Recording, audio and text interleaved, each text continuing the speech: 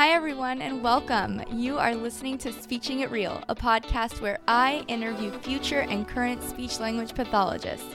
Here you can learn all about what it's like to get started in the field, see how paths and interests change, and connect with people going through the same things you are. I am your host, Chris Dubietta, and I am currently a second-year grad student at CU Boulder.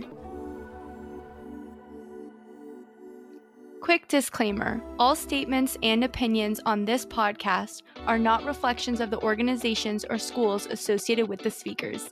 Each person's words reflect their own opinions, including my own. Hey everyone, today I am joined by Gabriella Gizzo. She is a school-based SLP in New York and the author of Sophie's Special Story. Today we're going to talk about the school setting and her incredible book, which is based off of her cute puppy, Sophie. Hey guys, today I am joined by Gabriella. How are you doing today, Gabriella? I'm good. Thank you so much for having me. How are you? I'm doing good. I'm so excited that you're on today and to talk about your book. I think this is going to be so exciting. Thank you. Yeah, I'm excited to be here and always excited to talk about the book and all things speech therapy. Awesome. So why don't you tell our listeners a little bit about yourself? Yeah, so I am 28 years old. I am based in New York, born and raised in New York, but I actually am licensed in New York and Connecticut. And I did my undergrad at Loyola University, Maryland, and then my master's at Adelphi University. And I pretty much have always worked with children in some capacity. I currently work in the school setting. And recently I published the book, Sophie's Special Story. Awesome. When you went to undergrad, did you study SLP or communication sciences and disorders? Yeah, so I pretty much always knew that I wanted to be a speech therapist, like since I was a child. I'm the oldest in my family, and I saw a lot of family friends of ours, their children were receiving speech services.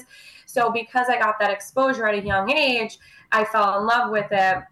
So it was really easy for me to declare my major, when I was at Loyola. I love that. How did you even hear about speech when you were younger? I just honestly witnessed a session with a family friend's son who was doing, receiving it at the time. He was receiving home care for early intervention. Oh, cool. And just seeing how cool it was that the speech therapist was working with him, using play therapy. I just thought, this is so cool. Like, I want to do that. And, I was about 8 or 9, so I was a little bit older. It wasn't like I was like super, super young, but yeah, it was a very unique experience. That's awesome. Let's go back to when you were in grad school. You graduated not too long ago. What was that like for you? I think you graduated in 2020, right? I did. Oh my gosh. I graduated, yeah. I graduated during that crazy height of COVID, and Adelphi, just like everything else, kind of shut down March of 2020, and we, were expected to graduate May of 2020. So we almost made it. It was just like a few months. Oh my gosh. I know. And the hardest part, honestly, like as anyone who is in the field knows, is that when you're doing your second year, you're doing a lot of like off-campus work or your clinical externships. And that was the hardest part because hospitals weren't letting anyone in unless you were like absolutely necessary. Schools, were all remote, so you couldn't get hours that way. Mm-hmm. So that was definitely like the craziest part. I mean, we still were able to get our hours and graduate on time. And it definitely taught me a lot about being a remote SLP, which I have now extensive, knowledge about. But yeah, it was a crazy time. Oh yeah, I cannot imagine. Like, I already have anxiety about externships and applications for that and CFs, and like you were in the thick of it at that time, which is so intimidating, but also it makes you resilient, I would imagine. Yeah, thank you. I mean, honestly, it was just it was so unexpected because like everything was like, you know, going along fine and nobody really expected it, of course, to get as bad as it did. And, you know, when you're at that point in grad school, you just like want to be done. Like, you know, like you have that senioritis, you just want to be done. And grad school in and of itself is, like you said, like already stressful and has all of the challenges. But then once you get through it, you are prepared like for the real world. So you'll be good. You'll be good. Good. Thanks for that validation. I needed it. Yeah. So you mentioned that you always wanted to work with kids. Did you know you wanted to work in a school setting? Did you consider other types of settings? What was your thought process around that? Yeah, I mean, pretty much my end goal was always to be in a school. I like the structure of like 8 to 3. I like, you know, having summers off. I like that you get paid no matter what. If the kid doesn't come into school that day, you know, you can see another student, you still get paid.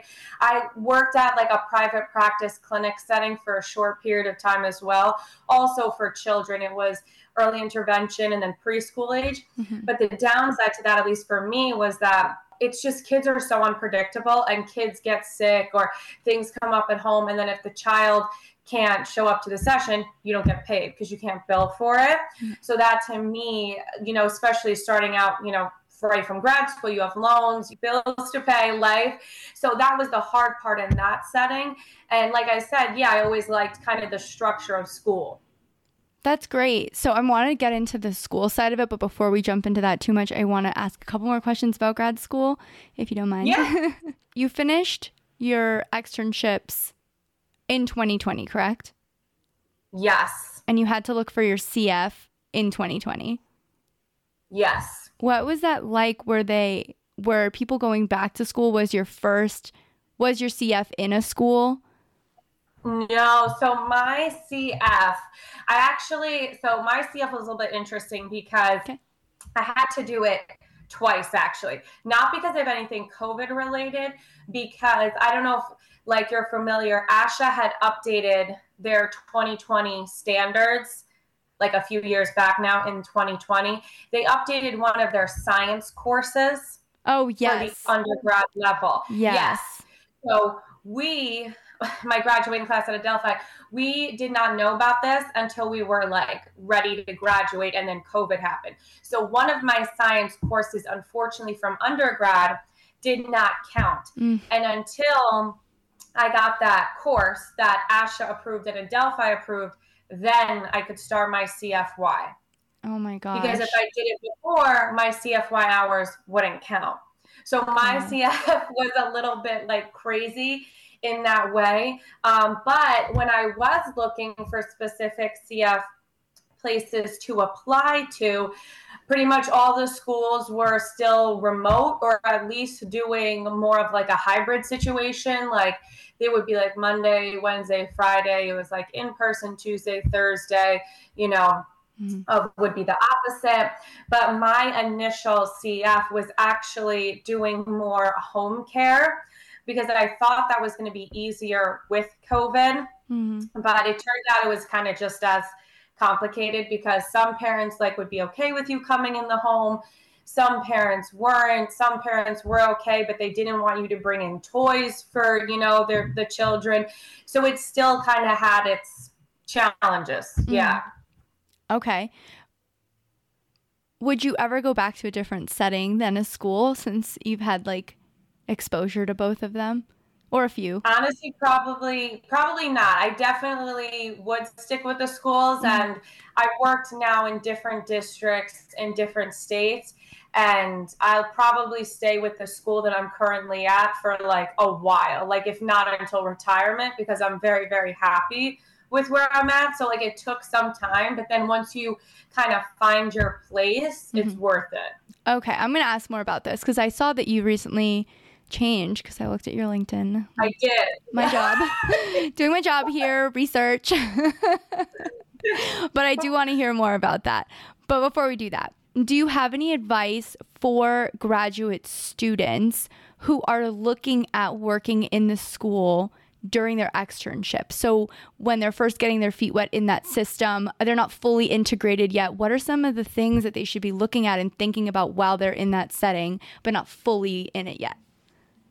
Yeah, that's a good question. I mean, first, always my kind of blanket advice to any SLP grad student and even CF is try to give yourself a break. You're not supposed to know everything. I can remember in grad school and even in my CF, like we put so much pressure on ourselves that we're supposed to know everything. We're supposed to have it all figured out, but you're not. You haven't been in the field, for 40 years. You're not supposed to be an expert.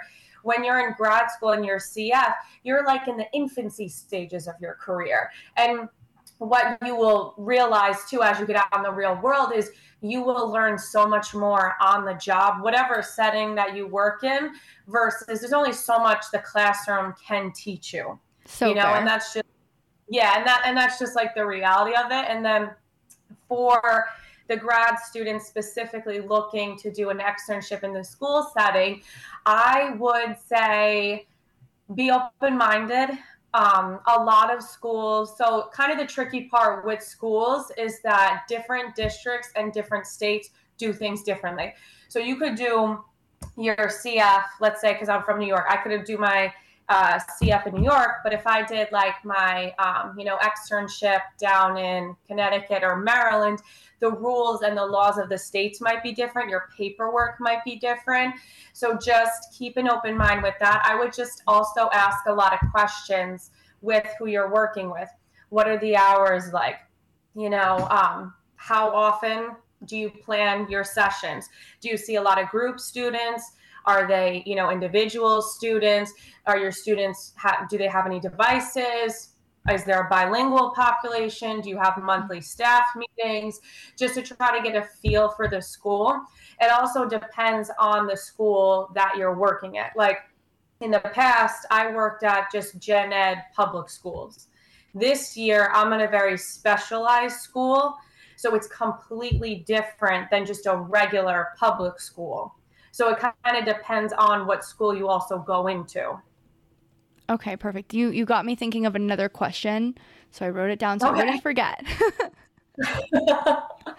Okay, so let's jump into the school setting because we're just getting all ramped up and we're getting into it and I'm excited to know more. One of the things that interests me is that you have a separate certification, and I think it's because in the state of New York you have to have something called the TSSLD. Can you explain what that is and the process of obtaining it? Yeah, so it is. It's a New York thing. So basically, when I was in graduate school, it's actually mandated. So everyone who was in my graduate program, you kind of, when you got accepted into the program, you also were doing this certification alongside it. And it stands for, I believe, Teacher of Speech Students Language Disorders, if I can remember that correctly. But it's just, honestly, it's an additional New York certification, and you just had to take some additional, like, basic class, like, courses for this certification, but it really wasn't anything, like, crazy or, like, hard. It was just some additional coursework and applications that you had to do for the state of New York. Okay, so I don't know if you know this answer, if you in theory wanted to go to New York after, so let's say I was in DC and I wanted to move to New York, would I be able to obtain that certification separately from the university? So I believe you can. The thing is too, like specifically for the TSSLD, if you want to work with children in New York, you need that. Okay. Like my friends that were going to do a medical setting, they were like, why do I really need this? Because I'm going to be working with adults like in outpatient or in a hospital.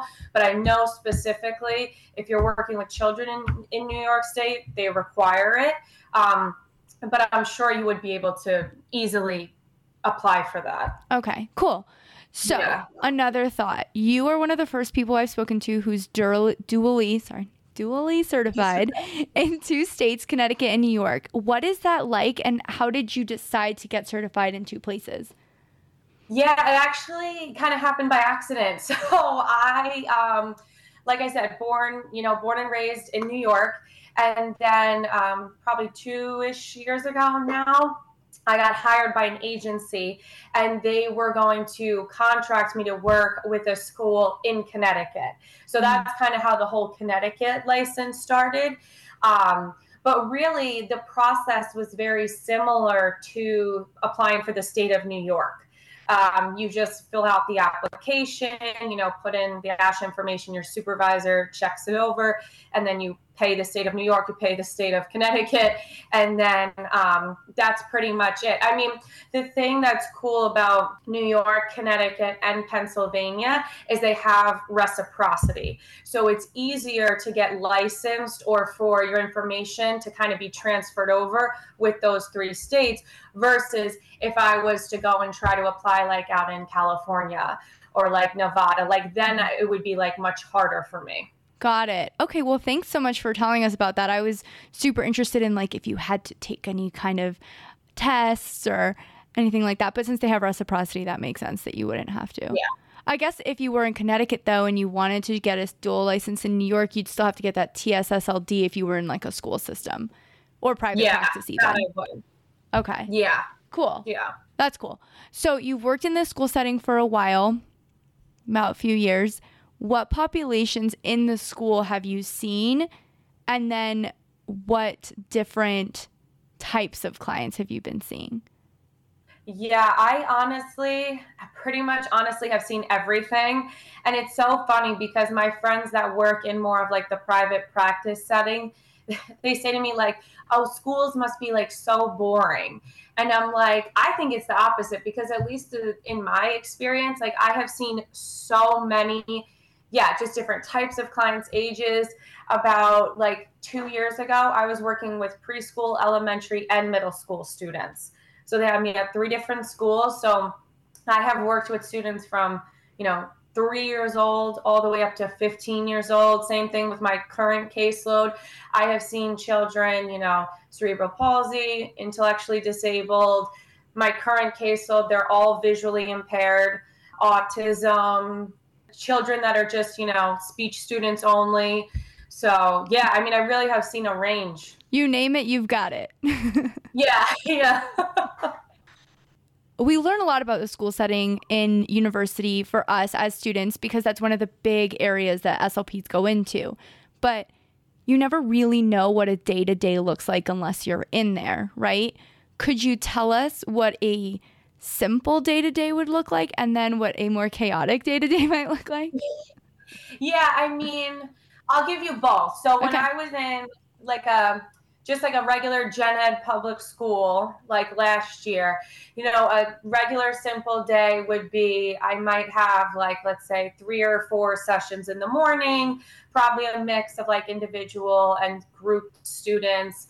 I might have lunch, and then I might have like 3 or, 4 more sessions, depending on how many students you treat a day. And, for those sessions, the great ones, it's you either push out or pull in, but the student transitions beautifully, right? Loves the materials, responds really well. And then I'll give you my current school that I work at because it's very different than a regular public school. Mm-hmm. A good day for me is I have 10 sessions a day, but all of my students are seen individually because they have such severe impairments. So I will either push into the classroom or pull them out. But a good session, first of all, is that my students are awake. Some of my students are on very heavy seizure medication. So sometimes when I go to work with them, they might be very sleepy or they might be asleep. So I might have to pull them at another time. So it's always good if I go in there, they're awake. And then if they respond well to whatever goal that I'm working with them on, whether it's using their device or activating a switch, obviously the harder days are when they, drop to the floor in the hallway, they have a meltdown. Like I said, they're asleep. So, it varies, but that's kind of like the gist. Because I know your settings and your population, not population, but the setting is kind of different. For the school you were at before was a public school. Now you're in a school for the deaf, correct? And visually impaired? They're visually impaired and cognitively impaired. Okay, for some reason I thought it was together. My bad. It's okay. So is that a private school or is it still a public school that has a focus? So I guess technically it's considered public. So it's funded by the state. Mm-hmm. And what happens is they pull the students from all over New York. So I have students that come, the school is based in the Bronx. I have students that come from Brooklyn, Bronx, Westchester, Long Island, Rockland. And essentially these students couldn't be successful in a regular public school classroom. So they get evaluated by our intake team. And everything is funded through the state. Okay. So what are some of the biggest differences then that you've seen? I mean, working with the students, I think honestly, it's like, it really opened my eyes as a speech therapist, because like so many of our just materials and prompts that we use like are visual, right? And they're only 2D.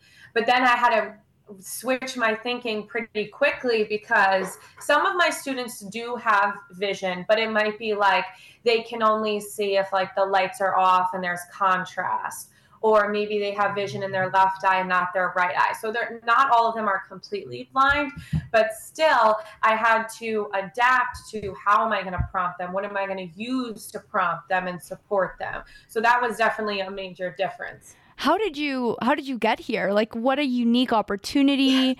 It's like you don't really even think that's something you're going to be doing as an SLP, and it's such a you got to be really quick.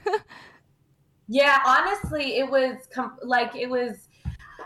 kind of like random. I was on Facebook one day, and there's certain speech Facebook groups that I'm a part of, and someone had posted that their school in the Bronx was looking for speech therapists.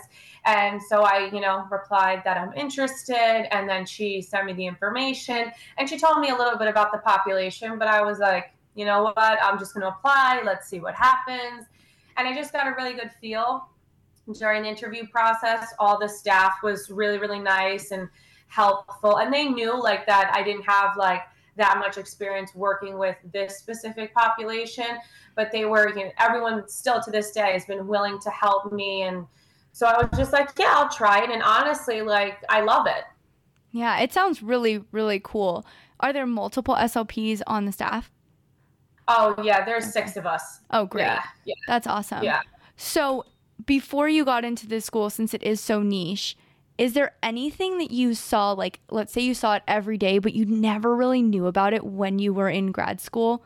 I feel like there might be that one thing that was like, oh yeah, this happens every day, but no one warned me. Well, I think a few things. So I talk about this with my current coworkers all the time, is in graduate school, I feel like they always give you like the textbook cases of certain population, the textbook case of autism, the textbook case of cerebral palsy, whatever. But now, that I've been working for a few years, it's a lot of these students more and more are not the textbook case. And a lot of them will have multiple, sometimes challenges going on. And it's like stuff that like you didn't realize or you didn't really learn about in graduate school, because that wasn't like the classic case of, whatever they gave you. I think also too, like, they talked about it in when I was in graduate school, but really not like a lot, but really they're pushing more in any school setting to kind of be like a multimodal sensory learner for the students. And I saw that even when I was in the gen ed public school setting, like they're having more adaptive classrooms with, certain kind of chairs and fidget toys for the kids and like sensory breaks. So that's something that I didn't really see talked about too much in graduate school. But now there's so many different schools out there and so many different ways that the students learn. Yeah, there's definitely been a big shift in that thinking. So because we're thinking about it in that way and all of these other approaches, one of the things you hear about all the time, at least in grad school, is that working in the public school systems can be challenging because resources are low and caseloads are high. What is some advice that you have for SLPs who are preparing to work in that system and incorporating some of those different multimodal approaches? Yeah, I mean, it's true. When I worked in just like the gen ed, public schools, my caseloads were, 40 to 50 students. But most of them, see, the difference is most of them you'll see in a group session. So you'll be pulling 4 or 5 students. Now I have 15 students on my caseload, but they are seen 3 times a week and it has to be individual and they have a lot more needs. So that's like the flip side to it. But yes, overall, like in general, if you work in a school setting, there will be higher caseloads. And there's a lot of reasons for that. I mean, the schools right now, honestly, are still going through a shortage post-COVID, whether it's trying to find teachers, OTs, speech therapists. So they're still kind of struggling to find enough SLPs to cover all those numbers. And more children need the services these days. And my advice to be as far as like the resources would be to have a resource that you can use for multiple things, for multiple goals. Like you don't have to reinvent the wheel. Like if you want to carry around like 15 different toys or whatever all day, you can, but you will see like you can get creative with a few different toys targeting multiple goals.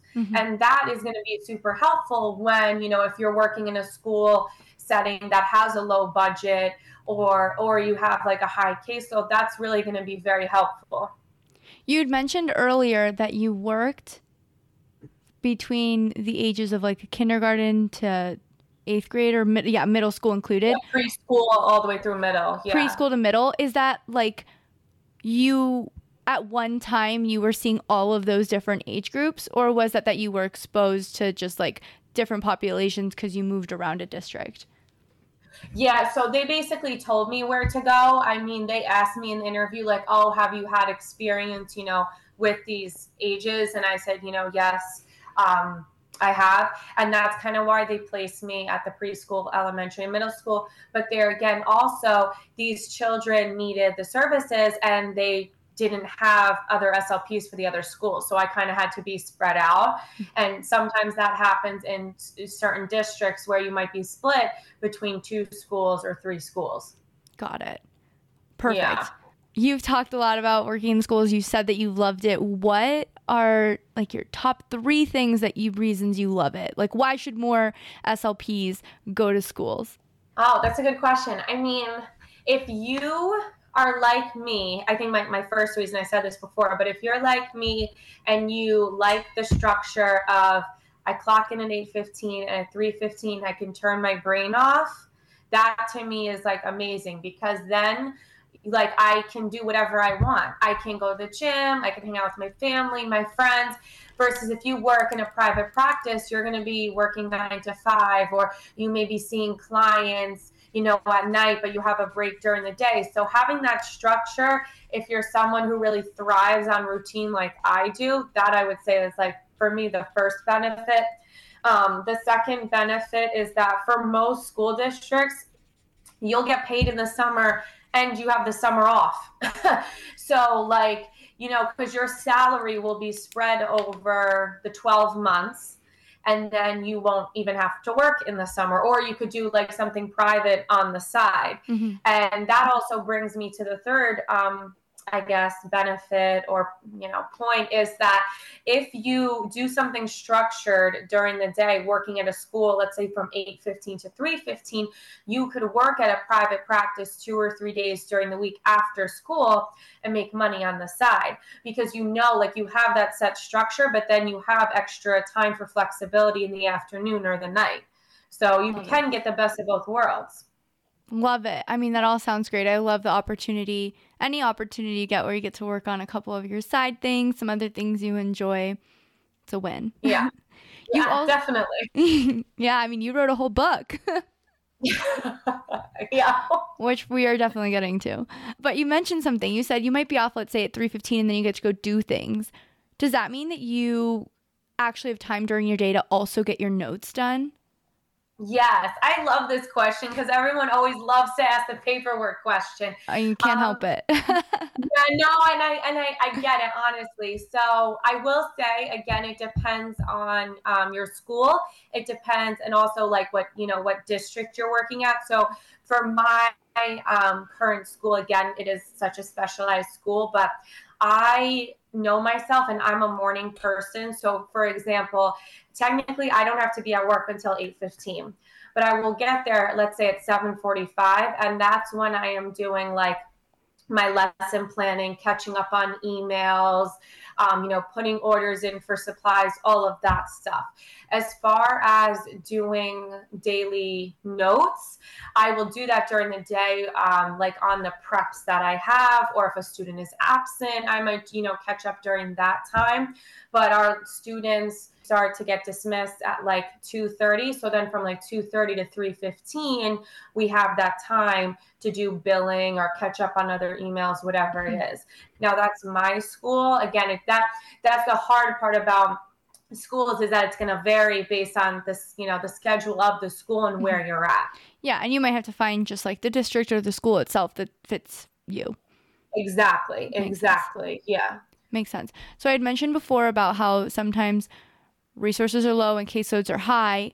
What are some of your favorite resources that also might translate to different age groups? Oh, that's a great question. Yeah. I really like to do anything that's like super hands-on, super tactile. So I would say first thing that comes to mind is Play-Doh. You could do that with preschool. You could do that with elementary. I would even like things like arts and crafts wise, like dot markers, stickers. The middle school kids is kind of where it gets a little bit more challenging because, they're older and then speech isn't cool anymore. But for them, I did a lot of like board games and like music activities. So that's what I would do for middle school. But for preschool and elementary, you could overlap a lot of materials, the Play-Doh, arts and crafts. You could do, I know there's popular ones like, I also love a lot of books like by Eric Carle, The Very Hungry Caterpillar. There was an old lady who swallowed the leaves, the bat, that whole series. And again, depending on, the age of your student and what the goals are. Like I have a lot of my students that are 10, 11, 12, 13 years old chronologically, but developmentally they're 2, 3 years old. They have very young goals. So it depends on the specific goals in your population, but you could definitely overlap. Okay. And then I have a really crazy thought that you're going to be like, I don't even know if I can answer that. Are you nuts? Yeah. What do you think is the most common formal assessment that you give like day to day? Or I guess no, I guess not day to day. Like I guess over a year. Like what do you think is the most frequented assessment that you give? So at least in New York State, we have to do an annual every year. And then every 3 years, it's called a triennial. So for the annual, it's more of informal observation and you're just kind of reporting on the goals based on your data. When you have to do the triennial, that's more of the standardized testing. Okay. And that is to determine, if the child still qualifies for special education services, specifically for speech. When I was in the gen ed public school setting, honestly, I gave the self like 90% of the time because that covers every area and it has all those sub-tests, which is like a pain in the neck to give and to score, but it does cover everything. And then if there was like, a specific area maybe that the child scored low in, then maybe I would do like an additional test. Or if they also were having articulation concerns, then maybe I would do like the Goldman-Frisco. But that is pretty much like, that's the test that if there was like one test that your school could buy or that you would want to know about, to me, it would be the self because it just covers everything.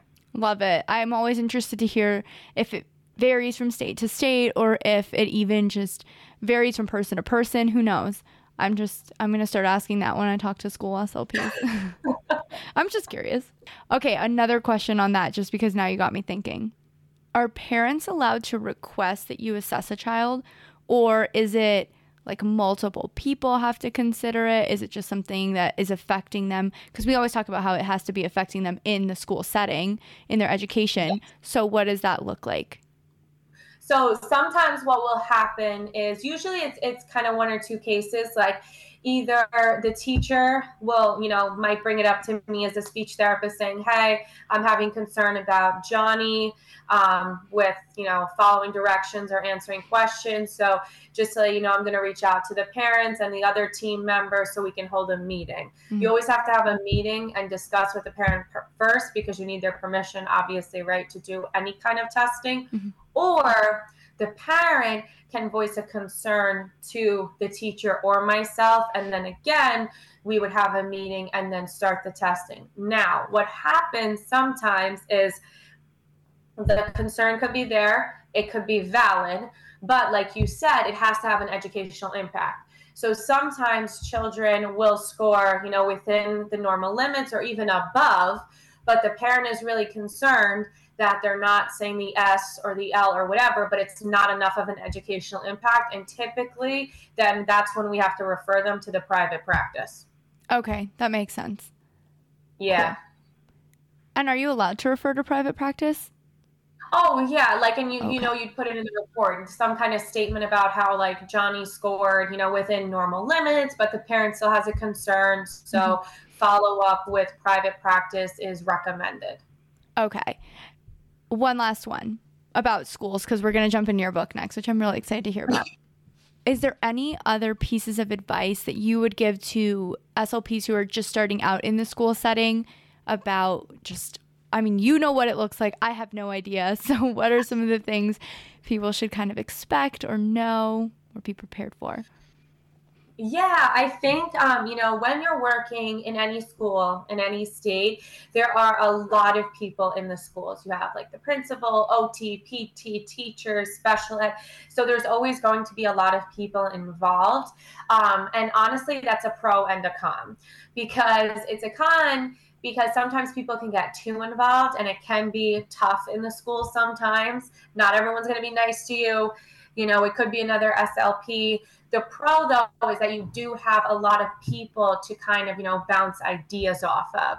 And I say this because obviously if you're working in a private practice, you have more of that, individuality and freedom, because it's just kind of like you and maybe, your boss, like one or two people. Mm-hmm. When you're in the school, there's a lot more people involved. And like I said, it could be a good thing. It could be a bad thing, but just keep an open mind. And honestly, your first probably year or two, you'll be getting a lot of feedback, and it's really hard not to take it personal, because again, you think that, you're supposed to know everything, but try not to take it personally. Mm-hmm. Okay. I have another one. I can't help it. What do you do when a kid comes in, like mom asked you to assess them, teacher's concern, and the kid just really has no idea that there's anything going on and they don't really understand why they have to see you? What do you do with that? And let's say they're even like older, like they're 9. Yeah. So typically what I have done in the past, anytime I've had to, especially if it's an initial evaluation, I always ask the teacher, I'm like, I also ask the principal, like, what's the school policy? Are we allowed to tell the child that, they're being, evaluated? Mm-hmm. And then I ask the teacher, is the child aware of the concern? And so to kind of get that background information, because honestly, like the teachers and the teachers' assistants in the classroom, they will know that student better than you because they're just with them more. You're only seeing that child a little bit here and there during the week. So then depending on that feedback, that would determine, how I would approach that student. And there have been times where I have seen students and they're like, I don't want to do speech. This is boring. Why do I have to be here? And I validate their feelings. Like, I think just honestly remembering that, especially if they're older, like my middle school students, like I validate them. Like, I get it. Like, you're a human. What I'm asking you to do is not fun. I pulled you from something that was fun. You're not with your friends right now. And what I'm asking you to do is hard. It's challenging, right? That's why it's a goal for them. It's like when we go to the gym or we have goals for ourselves, it's hard. So it's just like it's hard for them. Mm-hmm. So I try to validate, their feelings, and then I try to give them breaks during the test to make it easier for them. Yeah. I feel like that's really hard, especially if like their parents don't really tell them that this is about to happen and you're taking them out and they're like, am I in trouble? Yeah, yeah. I mean, most of the time too, like the teachers will be good and kind of give them like a heads up. And you know, you try to make it fun. You say, okay, like you're gonna go now with me, and you know, we're gonna look at some pictures. Like I downplay it. I don't say like, okay, we're gonna sit for the self and it has 9 subtests and this is gonna take us like a week. Yeah. But I'm like, okay, we're gonna look at some pictures, we're gonna answer some questions, and you'll get a prize at the end. We'll take some breaks. So I try to downplay it. Love it. Love it. Okay, that made me think of one more thing. I keep saying that. Eventually I'll get that it's like 20 more things. How often do the parents say like, no, don't look at my child? Oh, honestly, I'm trying to think. I don't think I've really ever come across that. I mean, honestly, it's usually the opposite. Like most of the times when I've had to like say like, okay, your kid graduated speech, congrats, like they've mastered all the goals. That's when the parents freak out and they're like, no, he needs to stay in speech. Like, what if he regresses? Like, you know, is he ready? So I've never really had the opposite where the parents have refused services. Now, there have been times where the parents don't fully accept the extent of the delays that the child has, right? The child, you know, has been identified with autism and the parent isn't there with accepting that maybe your child needs a device. I've seen that. But I've never seen a parent like flat out refuse services. Got it. Should you make a I'm not even going to say it's another question. Do you make a referral for an autism diagnosis elsewhere, or is there a school psychologist on the premises who is able to do that? Most of the time there will be, like, as part of the intake team, like at the school, there will be a school psychologist. And sometimes, I mean, the parents are more than welcome to, you know, get a second, third opinion by going to their own developmental pediatrician. And ultimately, you know, our job is we present the information, we can suggest recommendations, but if the parent doesn't want to take it, unfortunately, we can't force them. But yeah. Okay, perfect. Okay, let's jump into your book. So your book is called Sophie's Special Story. I just want to know before we get into it, why did you choose to do this? What motivated you? Where did this come from? Yeah, so ironically, we've kind of touched a little bit already, but it was when I was in graduate school doing my clinical externship at a school. And I realized, I'm like, I love the school settings. I'm like, but they do have high caseloads and a lot of students are grouped.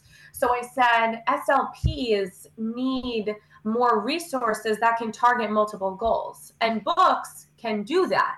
And it was around the time when I got my dog, Sophie. So that's kind of how the idea and everything came together. Oh, Sophie, she just gets to be memorialized in a book forever. I know. She's main character energy all the way. Yeah. Okay, so I have a specific question, but I want you to first tell us a little bit about the story, how it benefits SLPs, all that good stuff. Yeah, so the book is, you know, about my journey with Sophie, why I got her, you know, how she helped my life, why dogs are great, kind of that like cute little story. And then I put in there visual and verbal prompts for SLPs, parents, teachers, with like a picture of the mouth on how to produce the correct S sound. Because specifically when I was working in the public school setting, a lot of times children struggle with that S. And then parents and teachers would come up to me and say, you know, what can we do? How can we help him in the classroom, or how can we work on it at home? Well, this has, you know, the book has it built in, and there's a bunch of S adjectives in there as well that they can practice their S sounds. So you have been using it, I imagine, in your school settings. How have kids been responding to it? How have parents been responding to it, like taking it home individually? Since this is probably the first time they've ever seen in a book tactile and visual cueing for their child. Yeah, the children love it. I think for them, because, you know, like the cover here. And it's just like, I think for them, they don't even, which is the best part, is they don't even realize like they're doing work or they're practicing speech, because it's about a dog and it's like cute and fun, and it kind of has, you know, the speech therapy thrown in there. But even like whether I've gone to schools or libraries or community centers, and, you know, worked with the kids, read to the kids, they've always responded, you know, really well. And that was my goal too, was I wanted to make it fun for them. Like, I cannot stand when there's speech goals that are written like a drill. Like, so-and-so will practice, you know, initial S for 5 minutes, you know, 3 times a week. Have you ever tried to get a 4-year-old or a 3-year-old to sit for 5 straight minutes and then just say sun, sun, sun? Like, that sounds terrible. I can't even get my 5-year-old to do that. So exactly. So I wanted to make it, you know, fun, but still you could, you know, kind of sprinkle in the learning and the speech therapy in there. Yeah, one of my favorite things about it is that it has like questions kind of embedded into it to produce language and give opportunities for expressive language.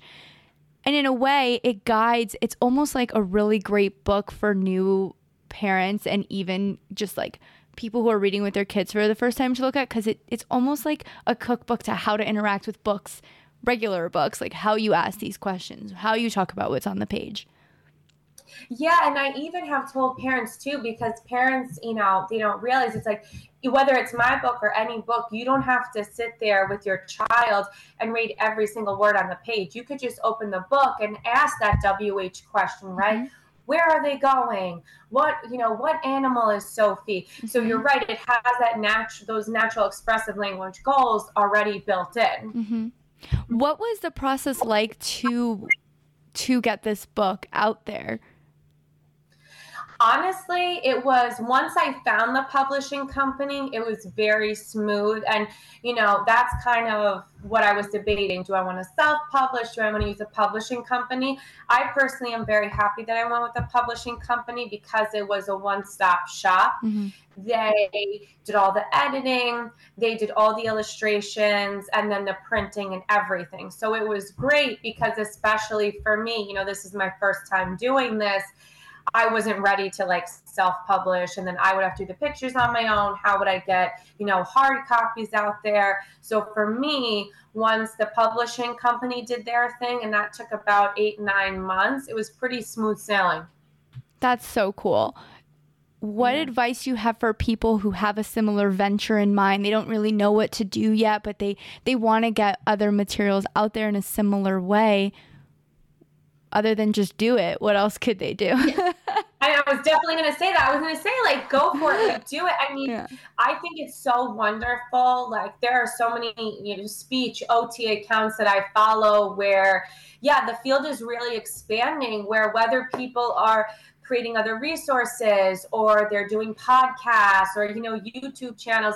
And it's great because it's taking the field into a new direction, and we're getting, you know, knowledge and resources out there in a new fun way. Mm-hmm. So I would definitely say do it. And then also, go on Google, see what you can find, like research. Like if you also want to write a book, Google like publishing through a company versus self-publishing. You know, if you wanted to create some kind of toy or puppet, you could, you know, look it up on Google or listen to a podcast about it. There are so many different resources out there. But I mean, I highly encourage people to do it. Perfect. I saw that you have these like magnets that go with the book that you can like use it with the book. Was it magnets or stickers? I think it was magnets, not stickers. I have magnets and bookmarks too. I don't know which one you... I think it was the magnets then. So how do you integrate that into the book when you're playing with it? Well, reading and playing. Yeah, well, I mean, technically, like the magnet, it's kind of just like the cover, like of the book. But you can move that along, like from each page, and that's great too because it'll hold your child's attention. You could also give it to your child to hold, and you know, to keep them engaged in the book, and say, okay, like you know, we're gonna read the book right now. You hold this. So kind of different, just an extra tactile reinforcer. Yeah, and they can totally use it to like signal that that's the book that they want to read for the day, or they can go grab it. Oh, 100%. And say like story time. Yeah. For our young readers. Okay, so one of the things I really like about the book is that you have the specific sounds patterns, like you said, S clusters is what it's focusing on, and other language goals. Are we going to get to hear more about Sophie's story in different ways and integrate other target sounds? Is Sophie going on more journeys? What are you thinking? Yeah, I do. I want to write, I think, at least one or two more books in the Sophie series specifically.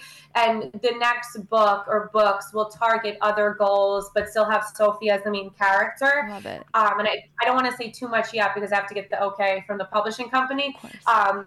But yeah, so that is the plan. And then I also would love to write, other books as well, aside from this series. So yeah, I definitely want to keep doing it.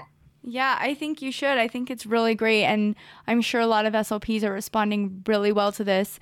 If there was another sound that was really big and really popular that you've seen in the school that maybe there aren't a lot of books that are reinforcing it, what would that sound be? Ooh, I would say either L or R. R's are tricky because you have, the initial R, but then you have all the vocalic R's. Mm-hmm. So that's always a tricky one. But then also I've seen, children struggle with those L's. So either one. I love an L. That sounds good to me. Yeah. Yeah. So we're looking at definitely those harder sounds. Yes. I love it. Is there anything else that you want to promote about the book that you want to tell our listeners? Anything else on the horizon? I would say, in case listeners want to know, the ideal, age range for the book would kind of be preschool through 2nd, 3rd grade. And it's a great resource, for families, for teachers, if you want to get it as a gift for someone, or for local libraries and schools. And then my Instagram is @speechsolutions_, and the book is available in hardcover and ebook Kindle. So whether you go on Amazon or Barnes and Noble, you have that option. That's perfect. And just in case anyone's wondering, 5 stars on Amazon. That's what we like to hear. I mean, people love it. Yeah, thank you. Of course. Let's get into our wrap up. If you're ready for that. Unless there's anything else that you want to tell our listeners about grad school or about starting out in the field, please give it to us. All the goods. Oh, the only other thing I just popped in my head, if anyone is going to the ASHA convention this year, they are auctioning off my book. Okay. All right. So there you go. So yeah, I'll be there. Say hi to me too. There will be a copy of my book there being auctioned off. So if you're thinking about getting the book and you happen to be there, it'll be there. So amazing. Are you going to be selling it there too? I don't think I'll be able to get to the convention this year, unfortunately, because I just started with this school and I have book events planned for November and December already. Mm-hmm. But I definitely am hoping to have a booth for the following year. And then I definitely, would be selling it there. Love it. That sounds really great. Thank you for telling us. Thank you. Okay, so let's jump into our wrap-up section then. What is your go-to book, movie, or TV series that you consume when you need a mood boost? Oh, that's so good. So for go-to book, I don't have a specific book. I have genres. Okay. Either I'll read mysteries or self-help, manifestation, motivational. Mm-hmm. So I kind of switch on and off. For a TV series, honestly, it varies. It could be Law and Order, SVU, or it could be those, Netflix shows like Virgin River. I love. So it kind of varies. Yeah. But right now, because it's Halloween and fall time and I love it, it's Hocus Pocus or Halloween Town all the way. Yeah. I have watched Hocus Pocus literally 3 times in the last 10 days, and I've seen every Halloween Town every night. That's what I fall asleep to because I need a fall asleep movie. Yes. But then also because I love spooky, my roommate and I are obsessing over Vampire Diaries. Yes, everybody. I love it. I've already seen it. Yes, I know. Don't come for me. but please talk to me about it all day because 100%. Yeah, same. No, I love Vampire Diaries. And honestly, like, love it. They don't make 90s Halloween movies like that anymore. Like, I love those now because it's just like the best. Because they're just cute. They're cute. And I mean, I love something scary too. I want something scary, like a little scary, sexy, and like fun. Okay, last question is, where can our listeners find and follow you? We got your book details. I'm definitely going to drop that in the show notes below. But where can they find you? Because they might have questions. Yeah, so I have a Facebook page, and that's just a public page, Sophie's Special Story. So if you just, search that, it should pop right up. And then, my public Instagram is @speechsolutions_. And if anyone has any questions, DM me. I usually respond pretty quickly or right away. But definitely happy to connect. Amazing. And I will make sure to link all of that down below in the show notes. Gabriella, I really appreciate you coming on today. This was so much fun. I haven't had anybody in the schools yet, which is crazy, but that's why I had 8 million questions, and I actually am bottling up 25 more. You can always reach out to me. Yeah, and ask. I was like, I can't just do this for 3 hours because I could. Yeah, I'm always happy to help other, SLPs, especially grad students. Mm-hmm. So you always can message me with questions. Great. And one last one, actually, because it just popped into my head. Does your school, your new one, take CFs just because it's so unique and it's probably, or do they even take extern people, externers? So extern students, I believe we do, because my supervisor sent out an email blast asking which one of us would want to work with the students and mentor them. And I happened to respond yes. So that I know we do. The CFs, I'm not 100% sure, but I want to say yes because my other coworker did her CF at my current school that I'm working at. So I think yes. Okay, good. I'm glad I asked that because I think people would be really interested. That's such a cool opportunity. It's so unique, and it's kind of a niche that you probably won't get the chance to really do again. Yeah, and I'm learning so much. Yeah, totally different ways of cueing and different ways of helping if they're visually impaired. I can't even start to think about what that would look like, and it's so amazing that you get to do that every day. Yeah, definitely. Really cool. Okay, well, thank you again, Gabriella. I really appreciate you coming on and chatting with us. Yeah, thank you so much for having me. I had so much fun. Yeah, this is so great. And everybody else, we will catch you next week. Thank you all so much for listening to Speeching It Real. Please help us reach a bigger audience by rating us 5 stars and dropping a review. You can contact me anytime on Instagram @SpeechingItReal or via email at speechingitreal@gmail.com. You can reach out with any questions, comments, or recommendations.